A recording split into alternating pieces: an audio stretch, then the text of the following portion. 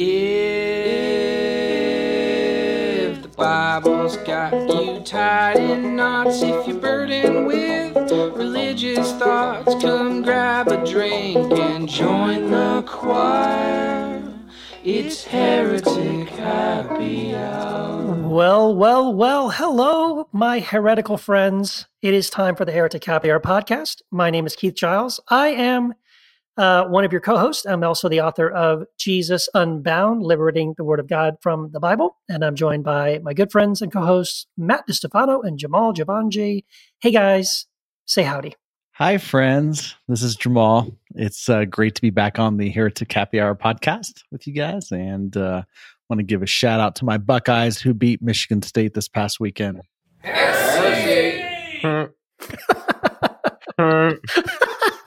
Nice one. Moving on, shut up. I am Matt DiStefano, author of Heretic and a couple other books. And I am happy to be distracted for a couple hours and doing an episode with you guys. It's good to be here. Yes. Glad you are safe. Yes. Glad you're safe. So glad. Thank you, my friend. Yes, we'll get into that. But Jamal, do you want to have an announcement, or do you just want to tell these folks what we got for them? What announcement are you referring to? There's something about a hotline. Oh, that someone told me. Someone told me. Yes.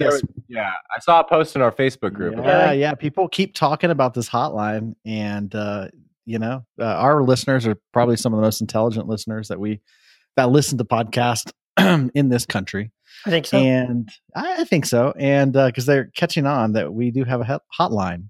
And so I will give out the number because actually, some brilliant Heretic Happy Hour podcast listener posted the number in the Facebook group a couple days ago. And I thought that was brilliant. I was like, I can't believe we haven't thought of that yet. We should just post the number in the group. But she did. I think it was Meg. So thank you, Meg, for that. That was fantastic. And so now, because of that, we have the number here, which is the number is 2403-HERESY or 240-343-7379. And believe it or not, we can receive texts and voicemails to this hotline. And we got a text that came in. Thank you for that, engineer. Here is the text, quote, "Hi guys, I'm Kosh.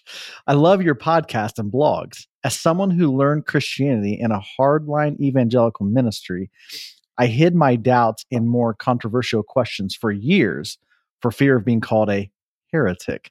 When I finally reached my breaking point and let everyone know that I don't believe in biblical inerrancy, and I don't believe that God's going to whisk all the, quote, good Christians away to feast and watch the burning gladiator fight on earth from nice, comfy couches in heaven, my church basically thought I was the devil incarnate. Haha. The pastor tried to tell me that no one else could possibly believe what I did, and that he thought the devil had a grasp on me. That's why I was so happy when I found this podcast within the week." That's awesome. Wow.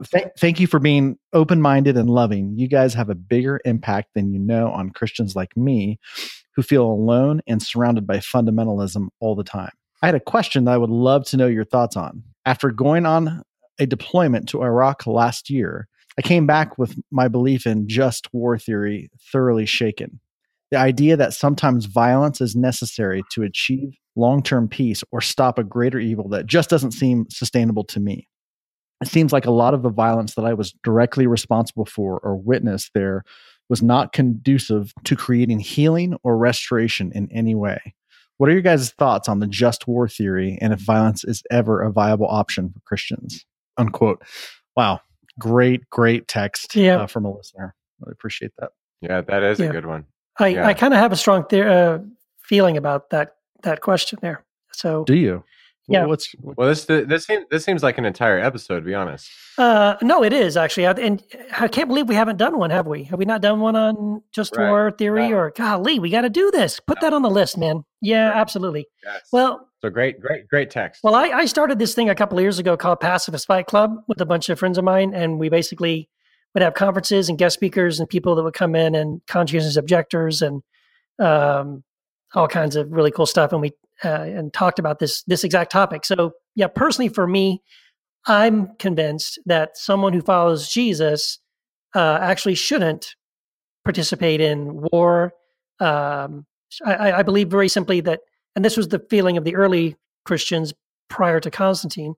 Universally, you can't find a Christian prior to Constantine who was pro-violence or in favor of using violence or anything like that. So that's kind of where I land. I feel like Christians should wield the cross and not the sword, and that if we're holding the sword, we can't be holding the cross. So that's my short answer. Thank you. Yeah, Thank you. and I think just a quick study of anthropology, like if you're, just looking at human history, one of the definitions of insanity is doing the same things, doing something the same way every time, expecting a different result. Yep. So if you're a study of if you're a student of history and you look at anthropology, human beings have been literally trying this out for so long. It's like you go back, thousands and thousands and thousands of years of human history, and people fight wars because they're afraid. They're afraid of another group. They're afraid of, whether there's legitimacy or not to this. They believe if we hit back or if we hit harder, then that's how you keep the peace. So you'll hear statements like, even a U.S. president, was it Theodore Roosevelt, which is speak softly and carry a big stick, or Ronald Reagan, who talked about, basically, the idea that if you have a big enough military and you have this threat of violence, then you can actually keep peace. And then, interesting, just the other day that we celebrated the end. It was yesterday, I believe. We celebrated the end of World War One, and World War One was actually the war to end all wars, which is ridiculous. That literally it was the beginning of the 20th century, which is probably one of the most bloody centuries in modern human history. And so, this idea that violence creates peace is a failed idea. It doesn't work. It is literally, and I understand the caller or the listener. Kush served in Iraq. I have visited Iraq. I've been to Iraq 3 times. I have been to hot spots around the world. I know exactly what he's talking about. There is just simply no good that comes from violence, even if you're overthrowing a dictator. This, again, there's no good options, but this idea that you can fight your way to peace or impose peace through a bomb or through a gun, it has never worked. It never will work. We have to raise our level of consciousness. Yeah. And I love what you guys are saying. I think this deserves a whole episode. So to our listener, Kosh, and others who would be interested in this, we'll do a future episode and get into it. But I think we have a voicemail as well, in addition to this text. Hi, this is Håkon from Norway. Been listening to you guys for quite a while now, and I have a question for you. Or maybe 2, but the first one, most important one, is I'm separated from my wife, and we are trying to make it work, really trying to make it work. But at the same time, I've been going through a serious deconstruction. So how on earth am I going to combine this with trying to approach my wife again? Yeah, that, and how much is the fucking swear jar up to? Thank you. Bye. Wow. Can I answer the second one? So the swear box is well, because it's my responsibility. No, please. Yeah, please. I'm curious too. Predominantly. Did we ever even come up with a price for how much we're donating for the swear jar? No, I don't think we did. Okay, so $500. What we did was I took my royalties from the first month of my book Heretic. And so there was, a couple $100. I don't remember how it was. It was like $400 or $500, and donated to Preemptive Love Coalition. And so I figured that was going to be good enough, so I can just fucking say whatever the fuck I want. And we wouldn't actually keep a track. So yeah. So we did that in lieu of actually counting, because I literally, when we first started the podcast, a couple episodes in, I was trying to count how many, and I was just like, I just gave up, and I was like, let's do a better idea. So we did that, and so I feel like I've got at least a couple thousand more fucks in me before I got to come up with a different way to donate. Oh, I wish I had a T-shirt that said that. That's awesome. So I'll answer the second one. You guys can answer. I mean, gosh, that Wow, that was kind of a heavy question. Yeah, I don't think we're really great. This show is not really great at like relationship advice. So it's, I mean, I recognize that I think we've dealt before about the fact that deconstruction can be the cause of stress in the marriage. I didn't get that from the voicemail though. I feel like what he was saying is that, hey, I'm going through a divorce unrelated to my deconstruction, and at the same time, I'm going through deconstruction, and it's sort of like you've got sort of this double whammy going on. I don't know what to tell you. You know, it's sort of like you're just going through a lot of change in your life, and it seems like, um, yeah, I don't know what to tell you. It seems like you would need to approach the relationship totally separate from your deconstruction. Well, and that's it. That I don't want to plug my next book, but Danielle Kingstrom, a listener of the show, and I are writing a book on marriage. And what my research is telling me is that in terms of like when I think about deconstruction, we have to go through this process of knowing who we are as people and not attaching who we are to like beliefs in others. So we go through this process of differentiating from others. And yeah, I mean, the best advice if people want to work on their marriage, if they want to reconcile and make it work, to see a therapist. We had Mark Karras on the show. Isn't he a therapist, guys? We had him a couple episodes back. I mean, oh yeah. Do you have Mark's phone number? Can we just give that number? No, but we have a website, I think, right? Yes. www.markgregorykarris, KARRIS.com. And he's also a choir author. I really love that you actually said www.markgregorykarris. It's been a long week. You're going to have all to right. let No, me, I just love it. Yeah. All righty. Well, that was cool. Yeah. Well, yeah. I have a few things I could say to this caller. Okay. One of the things I'd love to say to this, to our listener here is, man, I hear your heart and the fact that you're going through a separation from the person I'm sure that you've given your life to and you're in love with is not easy. I totally understand what that feels like. It is really difficult, and the fact that you are going through deconstruction. But I do want to give you some hope. I actually do. I do coaching, and actually, one of my clients that I'm working with is going through a very similar situation that you're going through, and I actually think your deconstruction can be your best friend in your relationship. Now, I know that might sound crazy, but it doesn't matter what your spouse believes, to be completely honest. All that matters is what you believe. So if your deconstruction, if you're moving into a place where you are more at peace with yourself, that you find that God is not accepting of people based on what they believe, that God is accepting of everybody based on the fact that you exist and that you're enough, and that you bear the image and likeness of the divine, then you can begin to see it only takes one person, but if you can begin to see your spouse, not as someone who believes different than you, because again, you can focus on that and that's not going to help you. But if you can see your spouse as literally an image and likeness of the divine, if you can see her that way and begin to like literally even create intentions around that, where you're literally choosing to view her in a certain way, to view her as a gift that's given to you, even though there's struggles going on right now, she's a gift that's given to you. She bears the image and likeness of the divine to you. That in itself, and it doesn't matter what she believes or what she does, that will change the frequency in your relationship. And I believe that with all of my heart, and I've seen it work a lot of times. And I've experienced that even in my own life. So I just want to encourage you with that, and hang in there. Yes. But I do think your deconstruction can be actually one of your greatest allies in your relationship. Yeah, definitely. And thank you for such a vulnerable voicemail. So let's get going. I want to tell you all that we do have a Patreon page, patreon.com/heretic happy hour. And just want to thank, we have two new patrons, Ellen Rumpf and Michelle Burdett. Michelle's a friend of mine. Our daughters go to school together. Love you, Michelle. Thank you so much. And we're so blessed that you've decided to support us on a monthly basis. If the listeners, if you guys want to listen, if you guys want to support what we do, go to patreon.com/heretic happy hour.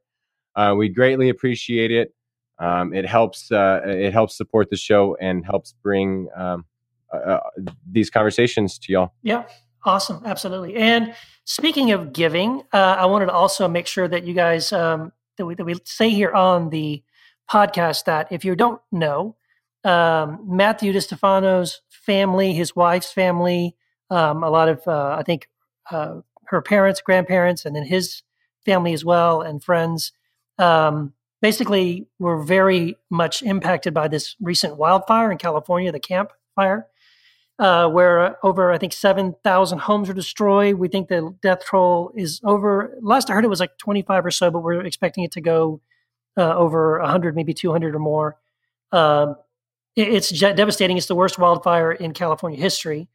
And because our dear friend and brother Matthew is personally impacted by this fire, I think Matt even said he's got some evacuees staying with him at the moment. He didn't have to be evacuated himself, but he's actually got some people staying with him until they figure out what's going on. So if you could, what we're doing, we put together a GoFundMe page just today. You can go to GoFundMe.com/wildfire-relief-4, FOR, DiStefano. We'll also put that link online on Facebook and the Facebook group, and all three of us, Jamal and Matt and myself, will be sharing that also, and encourage you to share it and donate as well. $5, $20, anything you can give, will help out. So they need everything. Pretty much, I think, family members, you were saying, Matt, that pretty much had only maybe 10, 15 minutes to grab a few things and throw it into a suitcase or the back of their car, and now have lost everything. So it's pretty devastating, and we want to be able to help. Yeah.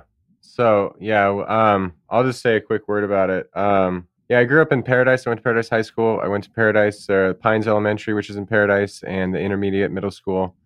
My wife's parents lost their home. Her aunt and uncle lost their home. Grandparents lost their home. My grandfather lost his apartment, and we're still waiting to hear on the home I lived in, because it's in a town called Magalia, and there's still fire going on, so we haven't heard yet as of recording this. And so we're just trying to raise money. Yeah, we have Lindsay's, my wife's family, staying with us right now until they figure it out, like Keith said. And it's just been, I mean, what can I say? I mean, it's all been said. Like, it's fucking horrible. I mean, you're gonna hit me on that one? I'll give you a pass. I'll pay for that one. Yeah, fuck that, Ralph.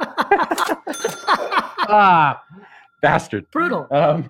Yeah, brutal. But so, yeah, any bit helps. I mean, yeah, like you said, people literally were at work and did not have time to go home. They just left and ran, literally ran, got out of their cars and ran. I'm sure there's videos. Y'all have seen it. Yeah, it's horrible.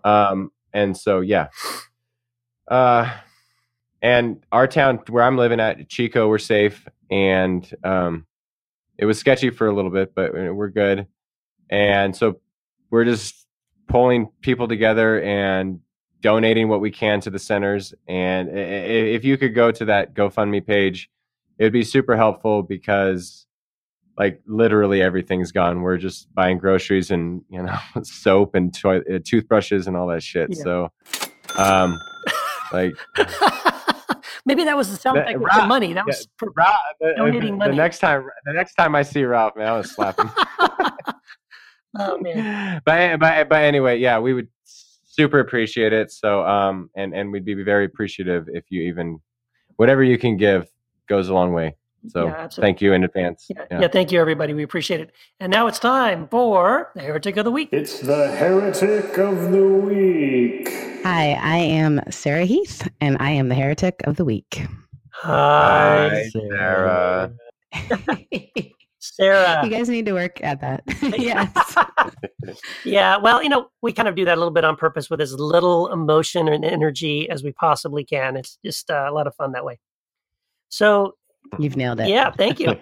So, Sarah, this is Keith. I'm so excited to have you on, and people don't know how hard it was to nail down a date that all four of us could get on a call to do this. So I'm even more excited that we actually found some time that we could do this interview with you. So thank you so much for being our guest. Absolutely. I'm sorry that it's so early in the morning. Oh, that's okay. Oh, it's all good. It's never too early to drink on the Heretic Happy Hour. Come on now. That's right. I'm Canadian, so that's actually our country's motto. Canada, it's never too early to drink. Love it. So, hey, I want to again thank you for being on the podcast, and I don't know if I should. Well, let's just get into our first question, and we'll discuss more Sure. as we go. So Sarah, we always want to start off by asking, why is it that some people think that you are a heretic?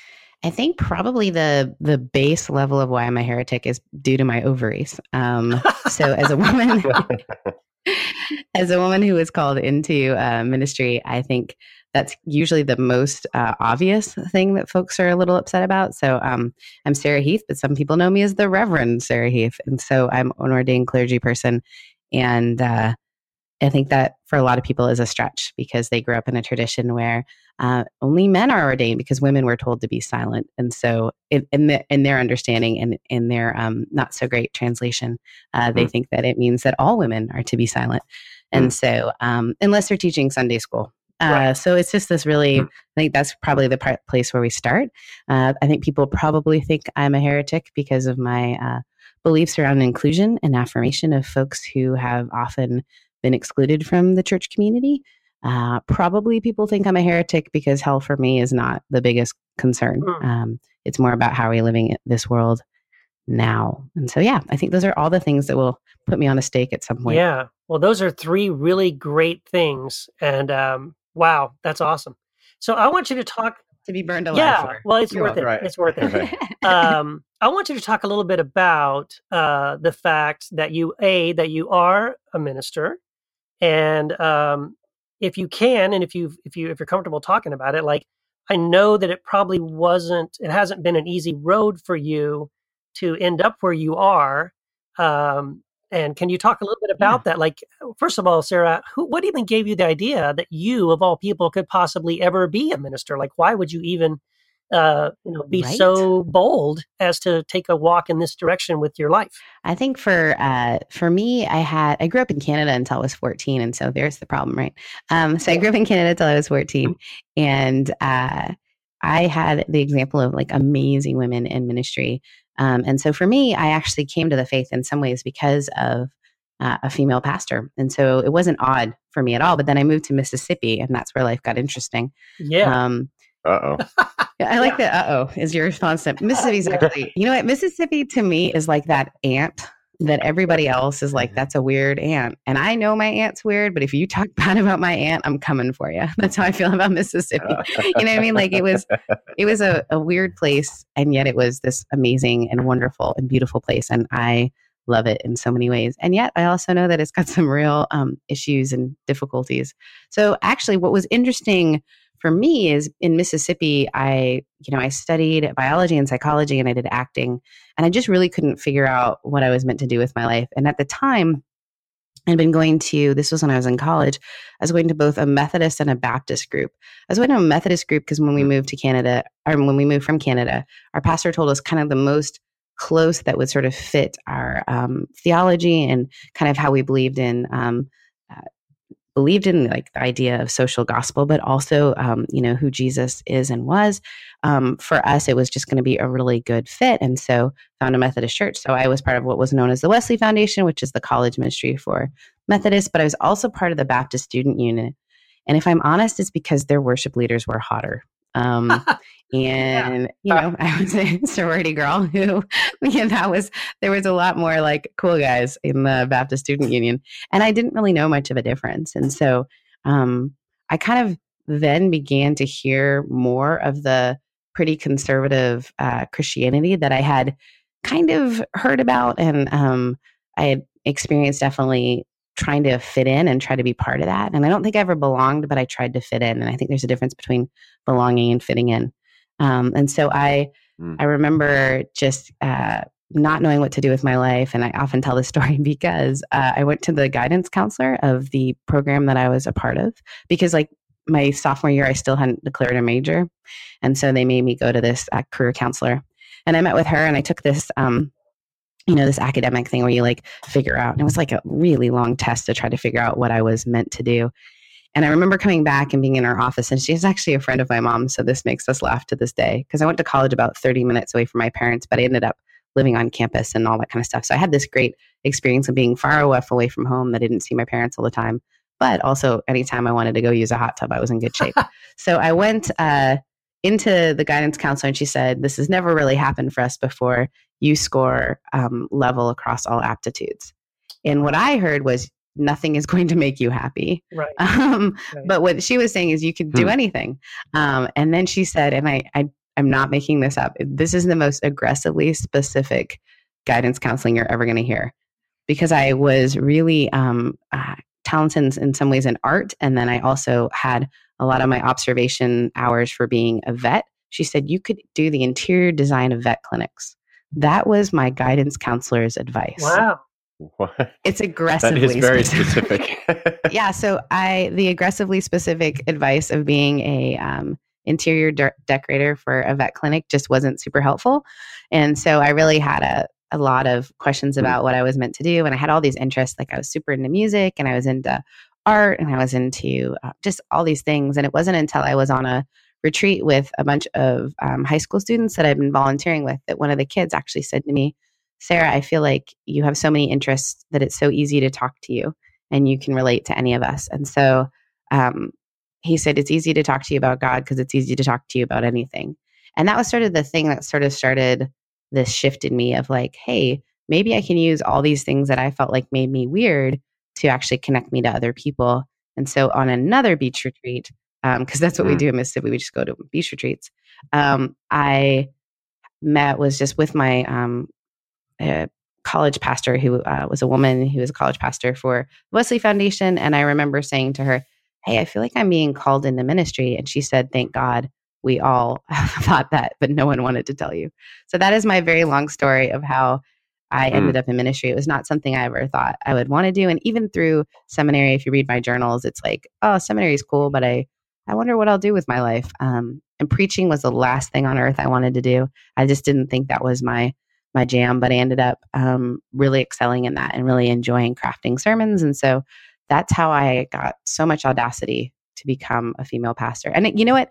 The hardest it ever was, and this is just interesting because Ralph and I have this history, is the hardest it ever was when I came to Southern California and I wanted to find community. And so I started attending a church that's non-denom, great church, great community, great people. But the folks who were part of that community had a really tough time with what my actual job was. And so just the isolation I felt and not feeling like I could fully be present to who I am and what I am. I remember going to a party where everyone at this church, or everyone at the party was from this church. And this one guy who was super drunk just kept saying to me, you're not supposed to be a pastor. And I was like, you're not supposed to be drunk. I'm like, what is going on? Like, thanks, Drunker McDrunkerson. Also, until very recently, you were trying to pick me up. So I'm not really sure what's going on here. But it's interesting to me how this area is particularly conservative in that area. And it's been the most vocal about like, I don't think this is a good, and Mississippi was a little more supportive. So there you go. Wow. Well, I'm curious, Sarah, I'm curious about, and obviously you moved into ministry and you're a pastor now. It's true. Yeah. How has that, I'm always curious about how that affects, what's the effect on I don't know if you're married or if your relationship, but how does that affected your relationships to be a pastor and the role that you play, in other people's lives, that you're very involved in shepherding people, helping counseling people. How does that affected your primary relationships? That's funny. I have a podcast called Sonderless the Podcast, all about this. I think it's actually been really difficult. I think it was, I'm not married and I don't have kids. And I think for me growing up, the idea that would even be possible, that I wouldn't be married or have kids, was really, really outside of my thoughts. When I was 15, I dated the same guy for 3.5 years. When I was in college, it was always one guy for an entire year. I was always a serial monogamous. Relationships were easy for me. And then when I did seminary, same thing. It was only once I became a pastor that I think we have really taught men in the Christian culture that women who are leaders within Christianity, it's a intimidation thing that I've never experienced before. I could be anything. I could be a doctor who all these things. But that it's this weird thing that we've taught people that in some way I'm going to dominate or be like holier than thou. And I'm like, have you met me? What about this as none? Like it has been really, really painful. It's been really difficult. The joke is all of my exes marry a school teacher. I think because it's easier to explain to your friends. It's easier to be around, and I think it has been a really hard thing for me and really painful, if I'm honest. Most of my friends are married. Most of my friends have kids. And I just had a birthday, so I'm in my late 30s now. And I think it's just been one of those things where I've been angry with God about it. Like this call is so great, but it's so isolating sometimes. People who really value you can dehumanize you pretty quickly. So you're on a pedestal, and anything you do or say can be taken at a level that I don't think there really is any other place where that's true. And so for me, I really took this year, which is what my podcast was about, to figure out whether or not this was the life I wanted and whether or not, it was possible to be a human and be a pastor. And sometimes I don't know the answer to that, but I think even asking the question has opened the space up for a lot of people. So it's been, it's been harmful, I would say. That's a great question. Yeah. So can I ask sorry, Sarah, I was just going to ask a question. I think it's kind of related to what you're saying. So I'm just curious, have you found that that men in who attend your church and who are members of your church, do you find that men are more reluctant to come to you for wisdom or counseling or, to like another, I'm just curious because like you're talking about the fact that, and I get it, that like for many men who would consider possibly dating you or marrying you would be, wow, but she's a pastor. So I'm just curious if it affects people, if it affects men in your congregation, do they kind of shy away, do you think? Or do you think it doesn't matter to them? Are they more used to it? I think if you're in my congregation, you know I'm a woman. So I think you're already a different sort of, it's interesting. My congregation is filled with a lot of what we call spiritual nomads. So the nuns and duns. A lot of them were super involved in other church communities where women weren't in leadership. And so they find it super refreshing. And so I think they don't shy away from having those conversations with me or seeking guidance. The other thing is I work really hard to take the wall down, and I try to say, look, I've had all these amazing opportunities to study and have, time set apart where I'm learning stuff. And so I can offer some of that wisdom to you, but I'm also a fellow journeyer. So I'm not the voice of authority in the way that sometimes, I want to ask you some questions that are important, but I'm not going to come at you in an authoritative way. And so for a lot of our people, that's a unique experience because they have been in very authoritative settings. I tell this story. I taught my friend invited me a couple months ago to come and speak to his group that he leads. And it's about 40 young folks, men, women. A lot of them came out of Biola and Vanguard, and they're leading they're leading different church communities and or are a part of different things, and they have what they call these like controversial conversations, and it's really neat, right? So they have these big questions and conversations, and one of their controversial issues was women in ministry, which made me laugh because I was driving there and I was talking to my best guy friend. I was like, I think I'm going to make them have the conversation in the kitchen, and I'm not going to wear any shoes. Like, it's 2018. How am I controversial? But okay. So I show up, and these guys are asking all these questions, and then I'm sharing with them the biblical work that I've done around even understanding Paul as someone who supported women in ministry, which we know because he even refers to women in ministry. Yes. And when he talks about you women be silent, it's specific women. If you look at the language, if you do the work, you realize it's these women who were spreading gossip and lies that were hurting the gospel. That was the women who were not meant to talk, not all the women. So anyway, so I say this, and these guys' looks on their faces are incredible. One woman is like crying over like finally hearing that her call is legitimate. So this guy raises his hand, and I also need you to know they were giving me a lot of wine, and it was late at night. So I was a little more open than I sometimes am. So this guy raises his hand, and he's like, I after this really want to tell you that I believe in women in ministry. And I was like, awesome. And he is like, but like, what if I have a problem And how do I protect my wife? And I need to like meet with you for lunch. And so you and I go to lunch together. And like, how do I protect my wife? You know? And I was like, well, the first question I have for you is, do you want to sleep with everyone you go to lunch with? Because that might be the problem. Yeah. Like, if lunch is somehow erotic to you, that's where we need to start with the conversation. Oh, yeah.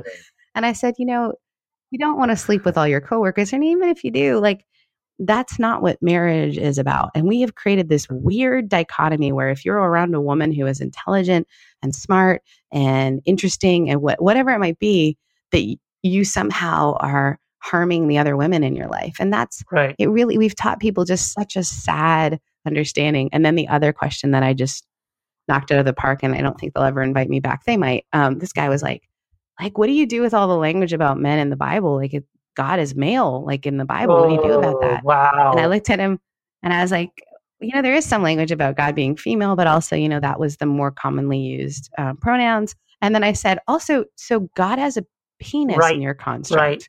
And he was like, right. And I was like, why does God need a penis? And he was like, I've never thought about that. Right. I was like, there you go. Yeah, we actually did a podcast called God Does Not Have a Penis. about this exact issue that, you know, God is not a male or female. And here's the thing, like if you explain that to people, if you say, look, God is not male or female, right? God isn't, when God made people in his image, it says he made them in his image, both man and woman, right? So it's male and female are both the image of God. It's not one or the other.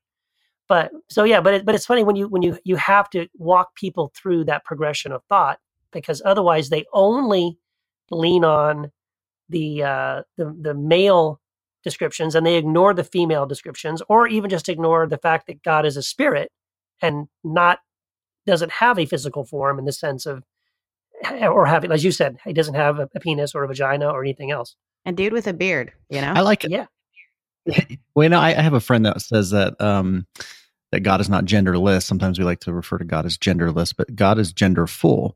You know, obviously male and female are created in the image of God, so that would mean God is full of gender. So I would just curious, like, how is it difficult, you know? And again, we, you know, have had a lot of conversations with others about this topic, but I'm just curious from your perspective, was it a stretch to think of God in the how has it been to refer or to think of God as mother or feminine? You know, obviously God gets a lot of airplay as father, but do you see God as mother? Do you see God as sister? I mean, how do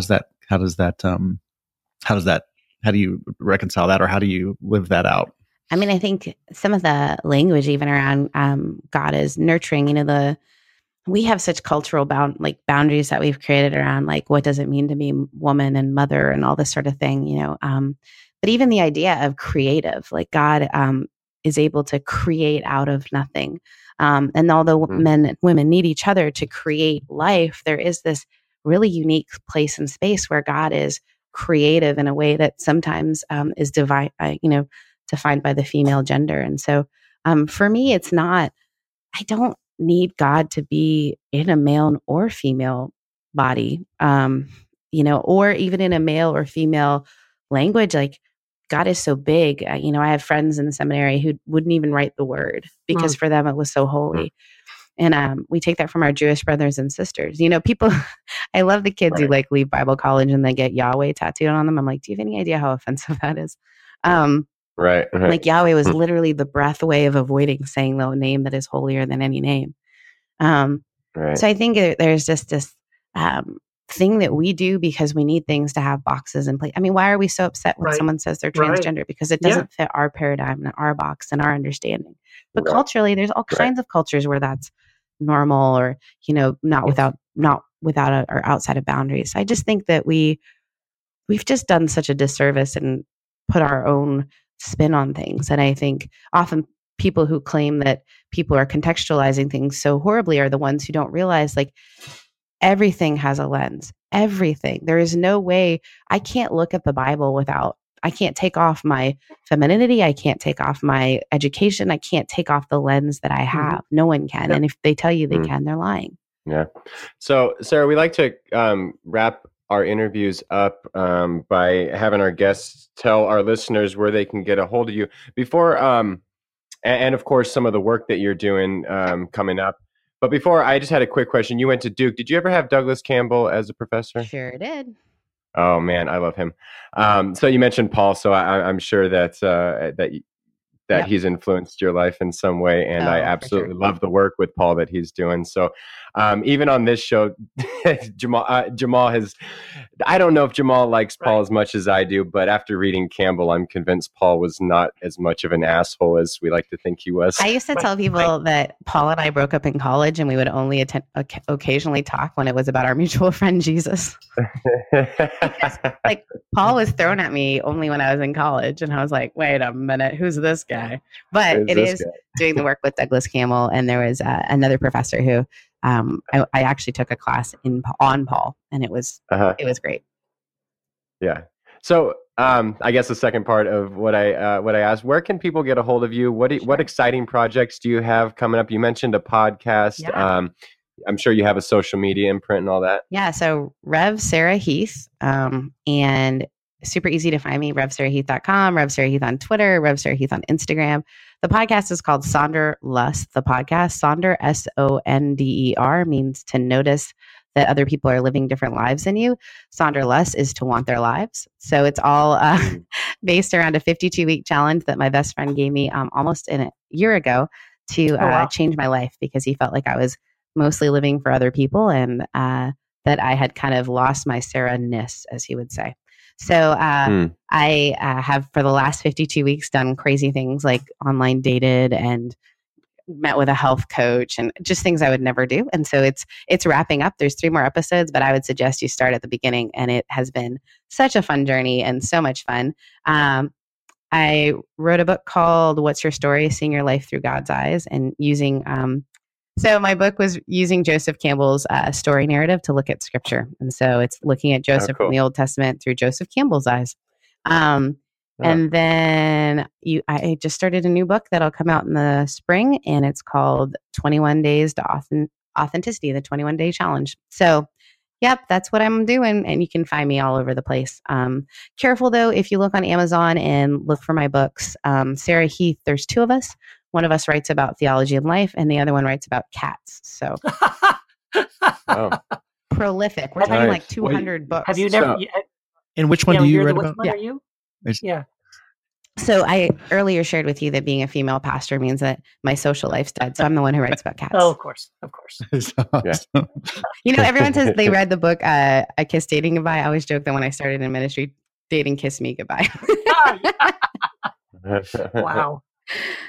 Awesome. Well, Sarah, thank you so much for being our guest on the Heretic Happy Hour. Gosh, it was great. I really enjoyed getting to meet you in person, and I was very excited to hear what you're doing as a pastor, as a new pastor, I believe, at this church, this Methodist church in Costa Mesa.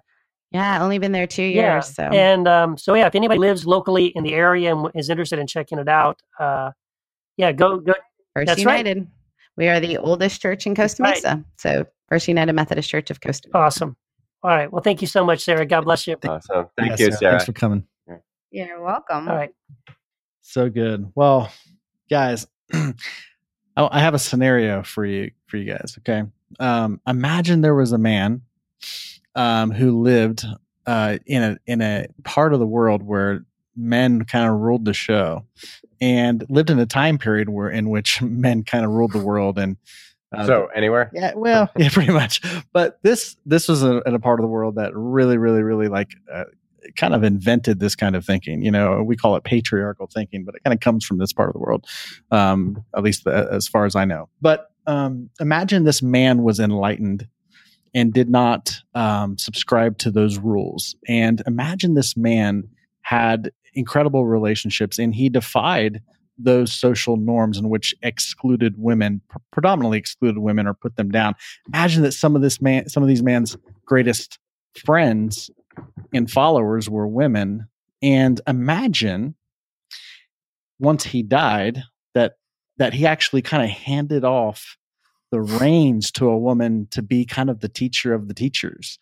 Wait, was her name Mary Magdalene? Could be. I'm not saying. I'm just saying. Could be.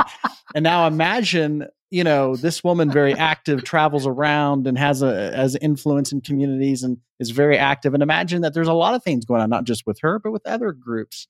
And then imagine about 300 and some odd years going by, and imagine the slow evolution of going back to patriarchy, and imagine a small group of people that claim to speak for the entire movement created a book in the 4th century that excluded a lot of the acts of these women. And then all we have is testimony from a man who was predominantly the one who was given a voice in the church going forward. And there were some things that he wrote that are hard to understand because we don't have the context quite right. And then there's been people who speculate on that context. And in some of his writings, he said that women should be silent, or that a woman should not have authority over a man. That's the transliteration of what we have. And we can argue that those are bad translations, but that's where we find ourselves. So the topic of the day, is all that being said, should women be silent? Yeah, well, it's in the Bible. I mean, the Bible says, I don't know why, what is there to talk about? No, well, end of show. Yeah, thanks for coming. Thanks for listening, everybody. It's been great. Well, this is. Oh, well, all right. Okay, all right. Well played, sir. All right, Barrett, put down the banjo, Barrett. Put down the banjo. Okay, well, I guess there is a little bit more to say about that. Well, first of all, like you're saying, Jamal, it's not hard to imagine that. That is kind of, I think, exactly a summary of, what we ended up with, what we've inherited. So I agree. Jesus was extremely radically inclusive of women. He let women sit at his feet, and even said that what those women had chosen would not be taken away.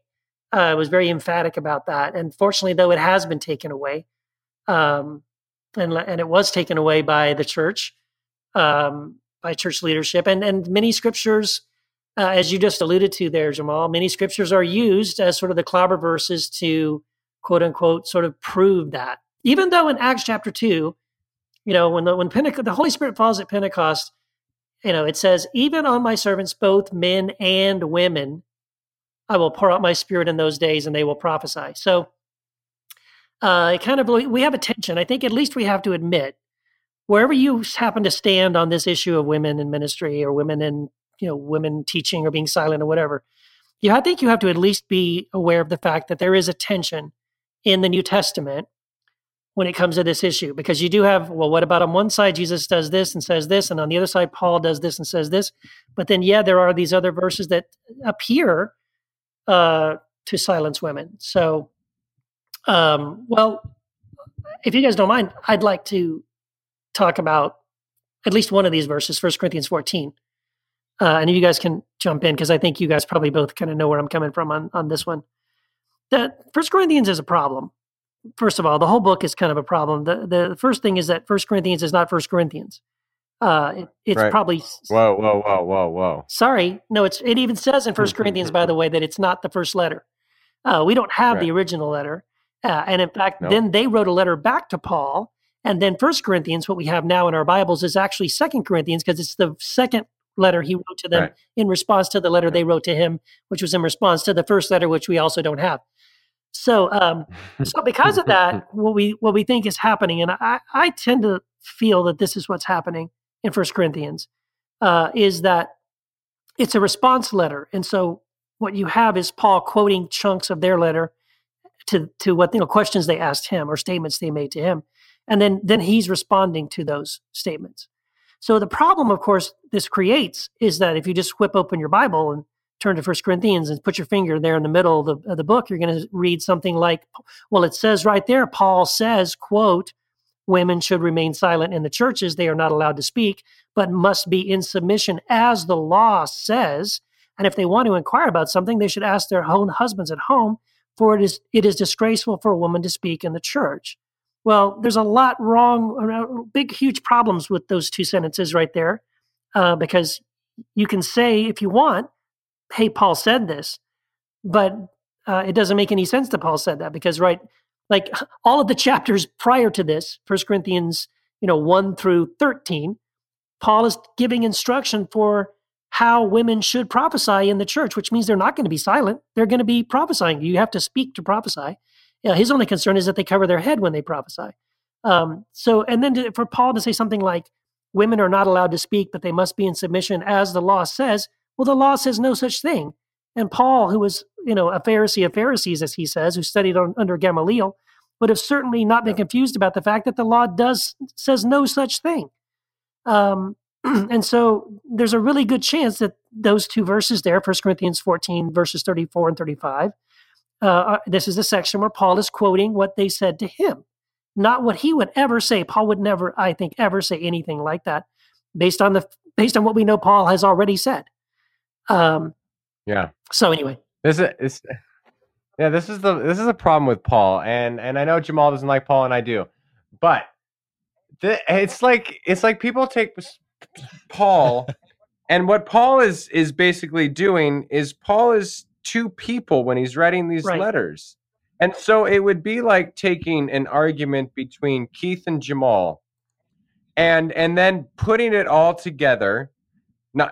This isn't an exact analogy, and then saying this is, Matt's view, and it's like, no, this is, and this is the problem, is that Paul says things like there is no male or female in Christ, right? And then we go to these places and we're like, well, but Paul says that a woman needs to shut up and give authority to the husband and be silent and not say things in church and not blah blah blah blah blah. It's like, wait a second. Well, then if Paul's saying both things, it's like he's talking out of both sides of his mouth. So he's telling women to shut up, and then he's like, well, there's no male or female. And it's like, dude, this guy's either not saying what we think he's saying, or he's so all over the map, which is why he's given scholars fits, which is why we all argue on Paul. We go on one side of Paul, and then there's a complete opposite side of Paul, and we're arguing against each other. And it's like, well, maybe Paul is speaking to a context. Maybe Paul is like, oh, you said this? Get out of here with that, and here's why. And maybe Paul's doing that, because if Paul's really anti-woman, then we just don't need Paul. But I don't think Paul is. No, I don't think he is either. I think, like I said, there's all sorts of evidence that Paul is very pro-women. Paul goes on and on and on in many of his letters praising women. He names women. Paul is the guy who names female apostles. He names Junia in Romans 16:7. He names Priscilla in Romans 16:3. Phoebe, that's right. He names Phoebe. He names Priscilla. I already mentioned Priscilla. And then he mentions, in the book of Acts, we have the daughters of Philip that they would prophesy. It's like, it's not Paul. I disagree that Paul is anti-woman. I think actually, if you take the bulk of what he says, he's very pro-woman.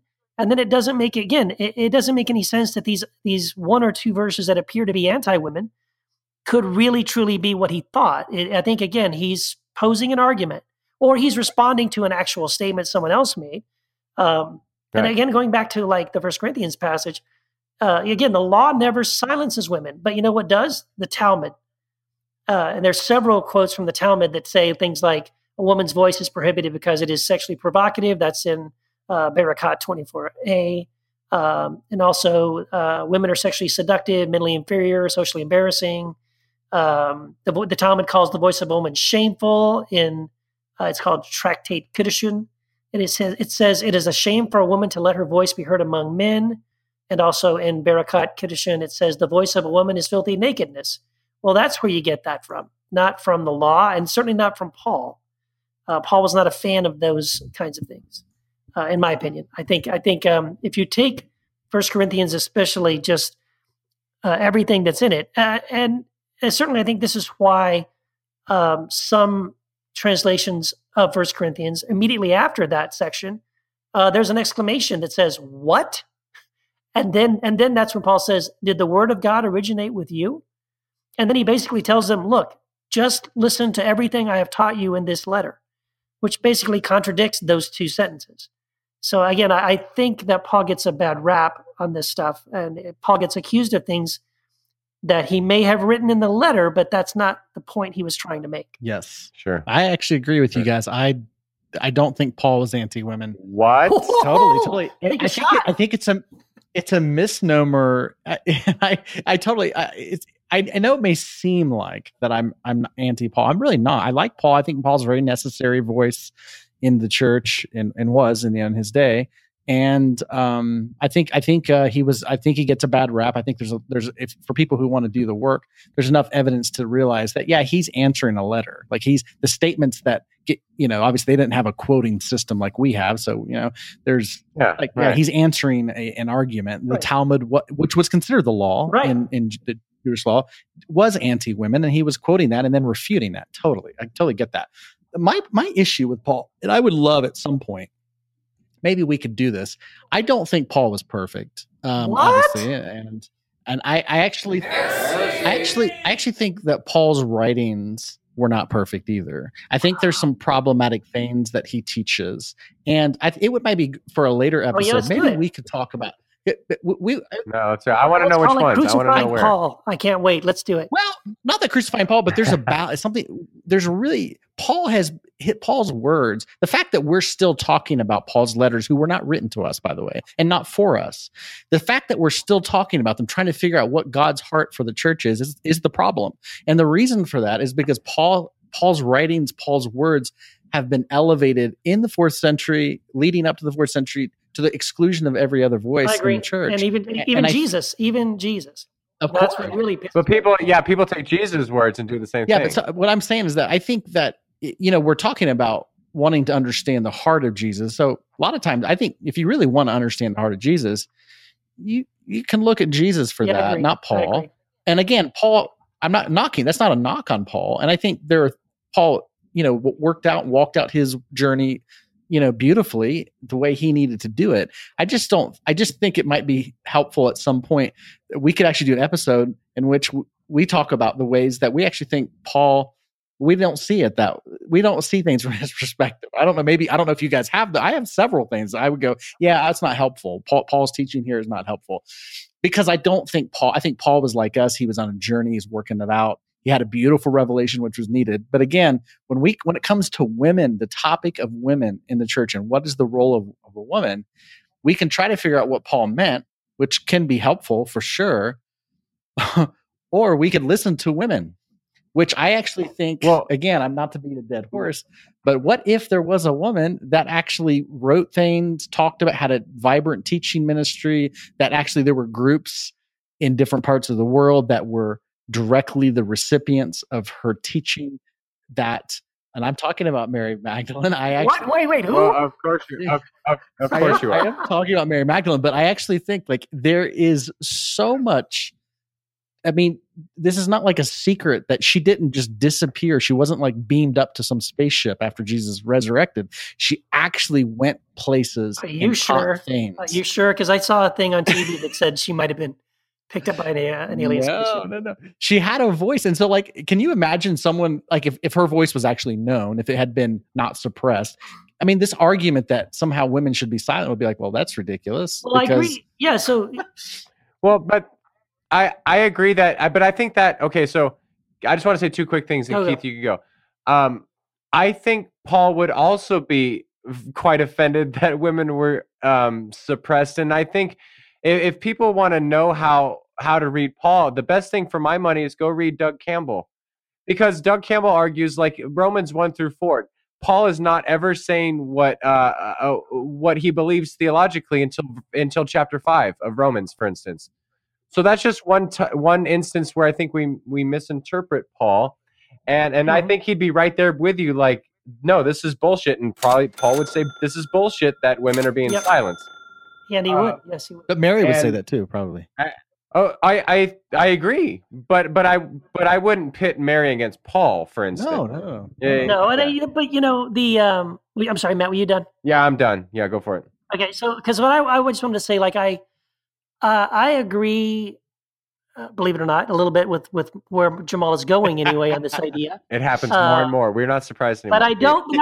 But let me. I got to clarify it, because I don't think it's only that Mary was silenced. I think that all women were silenced. And this is to me, the most troubling thing is that Again, this is my perspective. I think Jesus honored women. I think Jesus empowered women. I think he was radically inclusive. There's a great book called Jesus Feminist. I totally believe Jesus was a feminist.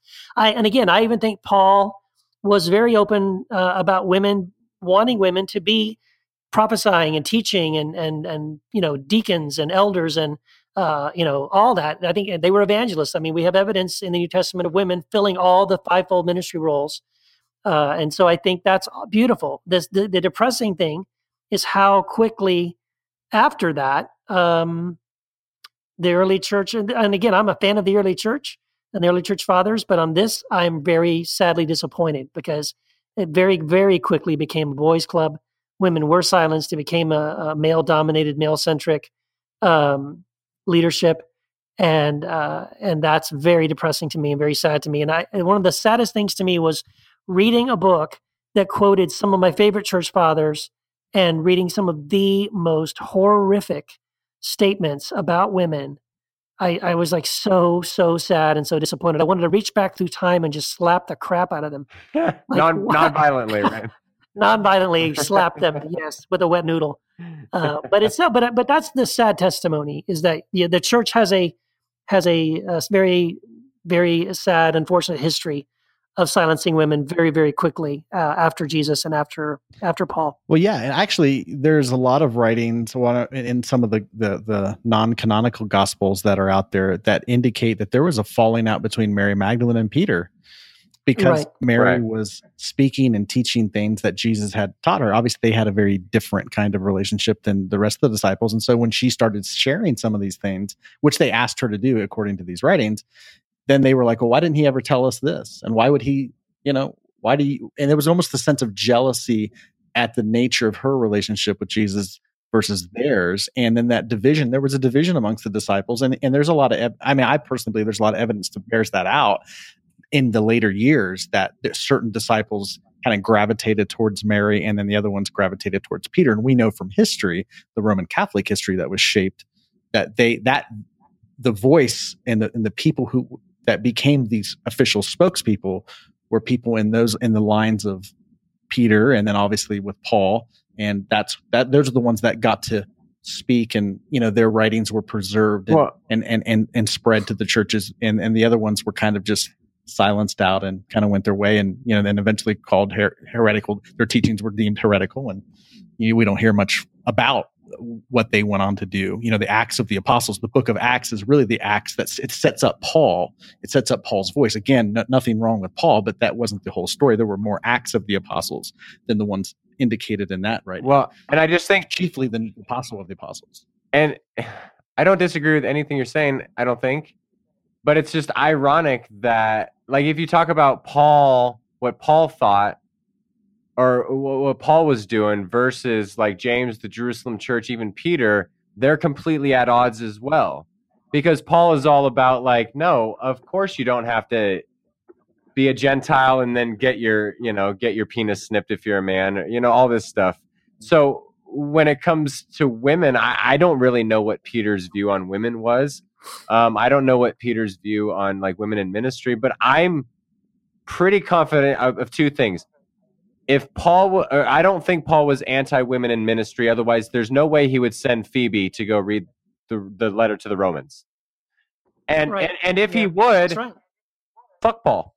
I'll say it. I mean, honestly, like, if he's telling women you can't preach, are you serious? Like, have you ever had a woman professor at seminary? A lot of people have, and they do a great job teaching, and they're very good leaders. Like, if you're going to tell them to shut up, yeah, go fuck yourself. I mean, I don't know. And if Paul was like that, I would tell Paul to fuck himself. And I would say, Paul, I thought you said there was no male and female. Yeah. Did you not mean that? Did you not? No, mean I don't it? think Paul. I agree with you, Matt. I don't think Paul was saying any of those things about women at all. I think Paul was a champion of women. But it's like this. Yeah. Again, look at our political system for a second, to use that as an example. There are a lot of people who have a lot of great ideas, and especially when you take the presidential election. There's a lot of brilliant people out there, but they may not be. What we get presented to us is we have the Democrat who says this, and then we have the Republican who says this, and they disagree with each other, and we get to hear those. But you don't really hear a third party perspective very often or very credibly. It's not, you don't really hear a perspective because that kind of violates the system, so to speak. So we've been given the narrative that was created was we see the divisions between Paul and Peter, and that's kind of on display. But these are two men that are kind of differing. But again, we don't get to hear from anybody else that may have had, difference of opinion or may have another perspective to add, because again, that threatens the system, the status quo. So just like in the political system, like we want to uphold the two-party system, the Republicans and Democrats. And if anybody else has any thoughts, well, that's gonna rock the boat a little bit too much. So we can just have this debate going back and forth about who was right, the Republican or the Democrat. But I really honestly think there was some division. My personal belief is that there was probably some division within the disciples, chiefly right after the resurrection, and we don't get to hear how Mary's emphasis, the things that she was teaching, was vastly different, had a different flavor than the other disciples, because she doesn't make the debate, so to speak, like to use that presidential analogy. Like she doesn't get on the stage to even have the debate because we don't even know what she's saying, because again, we only hear from the two predominant people that are allowed to have a voice. Yeah. And, one of my favorite theories, I mean, again, we'll never know, but, it's one of the mysteries of the Christian churches who wrote Hebrews. And one of my favorite theories is that it was Priscilla. And I know, again, we'll never know. But it is curious. The reason why I think it could have been a woman, if not Priscilla, it could have been another woman. Or who knows? Maybe Mary Magdalene wrote it. But here's why I think it would be. It's likely that it could have been a woman, because the salutation at the beginning of it is missing, and I think I could see the early church cutting that part out because they were offended that it was a woman. But they appreciated what was contained in it so much that they kept it, but they just wanted to remove the fact that it was written by a woman. That's just a crazy conspiracy theory. But let's get back to First Timothy, because the other big passage is First Timothy chapter 2, and this is when pastors and preachers want to silence women. I mean, probably one of their favorite ones is First Timothy chapter 2, where Paul says, "I did not permit a woman to teach," and all that. By the way, I cover this in my book, Jesus Unbound, so I'm going to give you a plug. I have a whole chapter where I deal with this, those two passages. But here's the real simple thing. I'm going to try and just very, very simply explain something I think that people really miss when it comes to this First Timothy passage, is that, and here's the thing, all the clues are right there in the Bible for you. So at the very beginning of First Timothy, right, Paul is writing a letter to Timothy, and he tells Timothy to remain in Ephesus. Okay, now do a word study in your concordance and look at what else you know about the city of Ephesus, and you'll see the reference in the book of Acts to when Paul was in Ephesus, and he did some things that people there didn't like. They kind of threatened Artemis worship. Because, by the way, in Ephesus was this massive temple to Artemis, or Diana. What you read in the book of Acts is they got so pissed off, they chanted for over an hour, "Great is Artemis of the Ephesians." So people in Ephesus were crazy about Artemis. Okay, Artemis worship was huge. Now, you need to know that. If you understand that Artemis worship was huge in Ephesus, and keep that in your mind when you read First Timothy, a lot of things will come to make sense, a whole lot of sense. For example, Artemis was a female-driven cult. They had women priests where women were in charge. The Artemis religion also taught that women were created first, not men, which is the reason why Paul emphasizes in 1 Timothy that man was created first and not women, because again, he's trying to correct the Artemis teaching. He makes a reference to a person who is a problem in that church. There's a specific person who's a problem in the church, and then immediately starts talking about a woman. Not all women everywhere, a woman, a particular woman that he and Timothy, they know who they're talking about. The other thing you need to know about Artemis worship is that the way women would worship Artemis would be to adorn and braid their hair. Maybe that's why Paul in 1 Timothy says that he wants the women in the church there in Ephesus to dress modestly and not to braid their hair. It's not that he cares about women braiding their hair. He wouldn't have said that to other churches and other people in other places. He's just trying to say to Timothy, hey, tell the women not to make an appearance as if, and maybe they really were secretly, that they're worshiping Artemis. Now, here's the other thing you need to know about Artemis worship. The reason a woman would braid her hair like that, if she was wanting to appeal to Diana or to Artemis, was simply this: so that when she got pregnant, she and her child would be saved in childbirth. Now, that makes sense of one of the most confusing passages in the entire Bible in 1 Timothy, because in 1 Timothy, Paul says that women will be saved in childbirth if they continue to trust in the Lord. Do you understand why he's saying that now, if you understand Artemis worship and how it works? And what all he's trying to tell Timothy is to encourage the women there that if they trust in the Lord, that God will protect them and their child in childbirth, and they don't have to appeal to Artemis. So again, if you understand all of this background information, all this cultural information that, frankly, we don't really have, and yes, you're going to have to do a little bit of study to find out, but then it unlocks this whole passage. And you realize that Paul isn't trying to say, I don't permit women anywhere to teach anyone. Also, the other problem is we have this crazy idea, probably from this passage, that if someone teaches you, they are an authority over you. That is not the case. When someone teaches you, they're not in authority over you. But we have this crazy idea that if someone's a teacher, quote unquote, pastor in a church, you better shut up and listen to them because they have the power and they have the authority. But Paul didn't believe that. Paul told everyone in the body of Christ to submit to one another. We all submit to one another, not to the teacher. And the teacher, if he teaches you something, isn't in authority over you.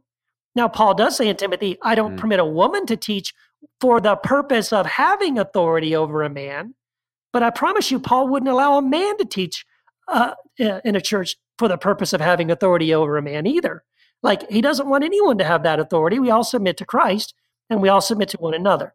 So anyway, that's my take on 1 Timothy. No, I think that's really important. And we have to remember that every letter Paul wrote, and even if we accept some of the literature that might be pseudo Paul or deutero Paul or a disciple of Paul, it's in a certain context. He's speaking to a certain situation. There's a certain situation going on in Galatia. There's a certain situation going on in Rome. There's a certain situation going on in Ephesus. That's why he's talking to Timothy, if he wrote that letter. And he's addressing this one issue. This is not an injunction against women for all of time. And if it is, it's caused so much pain and so much oppression and so much patriarchy and male dominance that if that's the case, we need to get rid of it. And I'm not suggesting it is. I don't think Paul's saying that, but if that's the interpretation of Paul that we're going to take, if we're going to use this to say that women can't be pastors and women have to do this and they can go deal with the kids in Sunday school, but the men are going to talk at the pulpit, then I don't think this is Paul, but he needs to go. But I wouldn't say that. Because that's just a misinterpretation of Paul, just like so many misinterpretations. Totally. Yeah. And I totally love your explanations. Keith, I love what you had to say about, Paul was speaking very specifically to a very contextual issue that was going on regarding Artemis worship. That's brilliant. And I think it's really important for us to understand what he was saying in that. But there is an elephant in the room that's not being talked about. Okay. And the elephant in the room, and again, maybe we can touch on this, is probably another episode, but this is one of the things that's being laid down that I think is probably I believe it to be very destructive and was destructive. And I also think it's the reason the Roman Catholics in the 4th century so wanted to have Paul's letters saved and established, because you can see in them the beginnings of hierarchy. Meaning, when Paul writes to Timothy, hey, Timothy, tell these people, I do not permit this woman. Well, who is Paul to say that? And that might sound presumptuous, but Paul doesn't have the authority to tell anybody, whether it's one woman or women for all time or anybody, to say you can't do this. You have to be quiet. He can express his heart and he can express his opinion and he can express his thoughts about the situation and speak into that. But to have the sense of like, I do not permit. Well, but I don't think Paul was thinking he's writing like the word of God. He's just writing a letter. Right, exactly. He's not writing the Bible. Paul doesn't think, hey, I'm going to write the Bible. I'm writing a chapter of the New Testament. I think he's speaking kind of authoritatively, though, to Timothy to pass this message on. But shouldn't we all, if someone's trying to have authority over others and to do that, shouldn't we have some authority to say, like, that's bullshit? Well, I think we can express our. No matter who you are, we can no matter express. who you are, you should. Well, I think we can express our. We can express our opinion in the situation, but to it's like pull the rank card is not the right response to say, okay, I'm an apostle, and let me just tell you, I'm going to pull rank on you now. I just think that, and I think that is what Paul. I think you make a great case. That's exactly what Paul was doing, and that actually established a hierarchy. And again, the Roman Catholics love this stuff.